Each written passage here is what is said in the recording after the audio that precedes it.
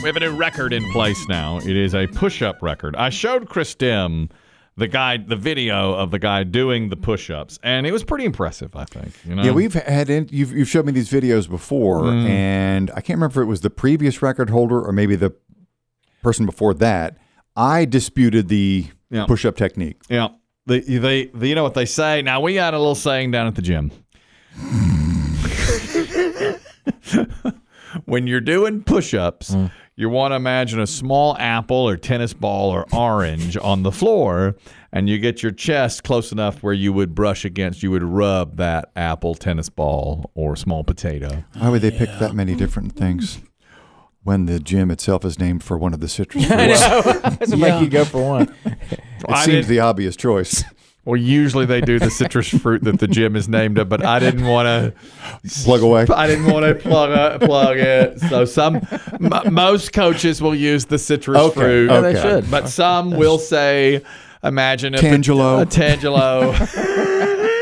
an avocado, a potato, a smallish coconut, whatever. And have potato in there. You can put a potato. It's not Mediterranean. You can put a potato in there. That's if you not want. SOP. I can't eat potatoes, but if you have a small tennis ball, something, a clementine, equidistant between your nipples, because I know they have male and female members. Yes, equidistant between the nipple and a clementine. That's getting pretty. You're getting down there pretty. That's small. That's a tough one. That's your push-up stuff. Yeah, a walnut would be good.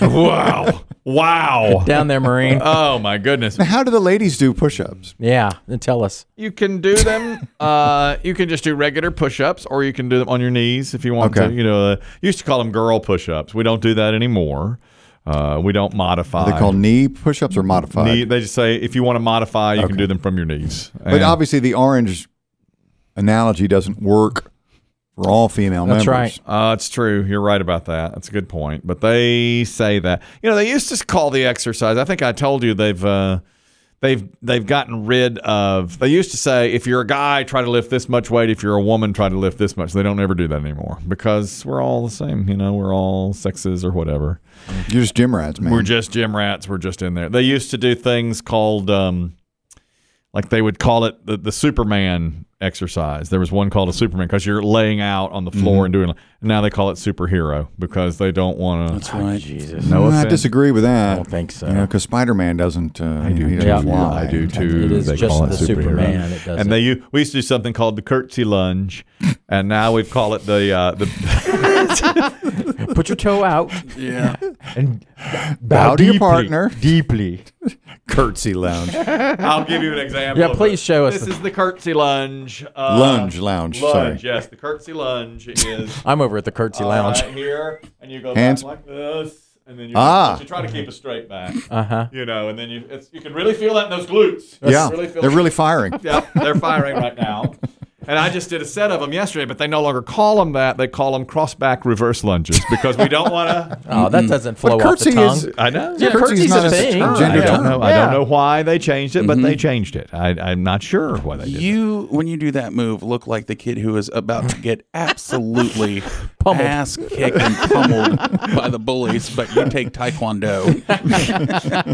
It's a curtsy lunge. You're a white belt in Taekwondo, but you think you already know enough to use it, and then you're going to get pummeled. All right. All that aside, when we do these push-up records, and there have been for like how many in a day and how many in a minute and all those things, Kristen will often say, well, now, what do you define as getting down for a push-up? Is it a military push-up? So today I said, no, here's the push-up. Take a look. And we were pretty impressed. This guy that did it, by the way, is 60, and he's jacked. I mean, he's in really he's jacked. There's no doubt. What surprised me a bit about his hands was that they were not, his hands on the floor were not under his shoulders. They would not be where his shoulders landed. Yep. They were further back. Yeah. Oh, really? Yeah, they were. I don't know if that makes it easier over... Like back next to his breasts? Yeah, middle of the closer chest. To like mid-chest than shoulder. Yeah, and then he did them fast. And his technique here, the guy's name, he's from Florida, Rob Sterling. And he decided to try to break the world records for men for most push-ups in 1 hour. It had been set a year ago in Australia, and he felt he could break the record, and he did. Dave, do you want to guess how many push-ups he did in an hour? This is 1 hour.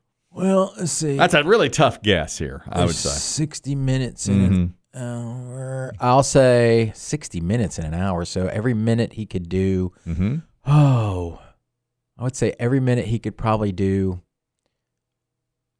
let's just say 60 in a minute. And then, so what's that come out to? 3,600. Yeah. That's close. 3,264. That's about right. I'm guessing he's just 60 a minute. That he couldn't keep it. What he did was he would do 12 and take about a 5 or 6 second break, and then do 12 more, and then a break, and then do 12 more very quickly. Yeah. And he did it, and they announced at the end he had cleared the record. He beat the record by 82. He beat the world record!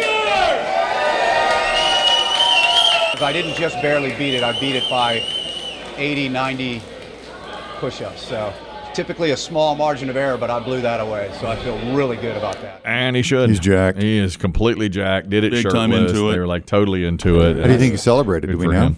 I don't know, but What'd you do? He said that he had decided to do it when he saw the record. He knew he could do a lot of push-ups, and he thought, I can blow that away. And he did by 82 push-ups. What would I do? I'd have a cookie.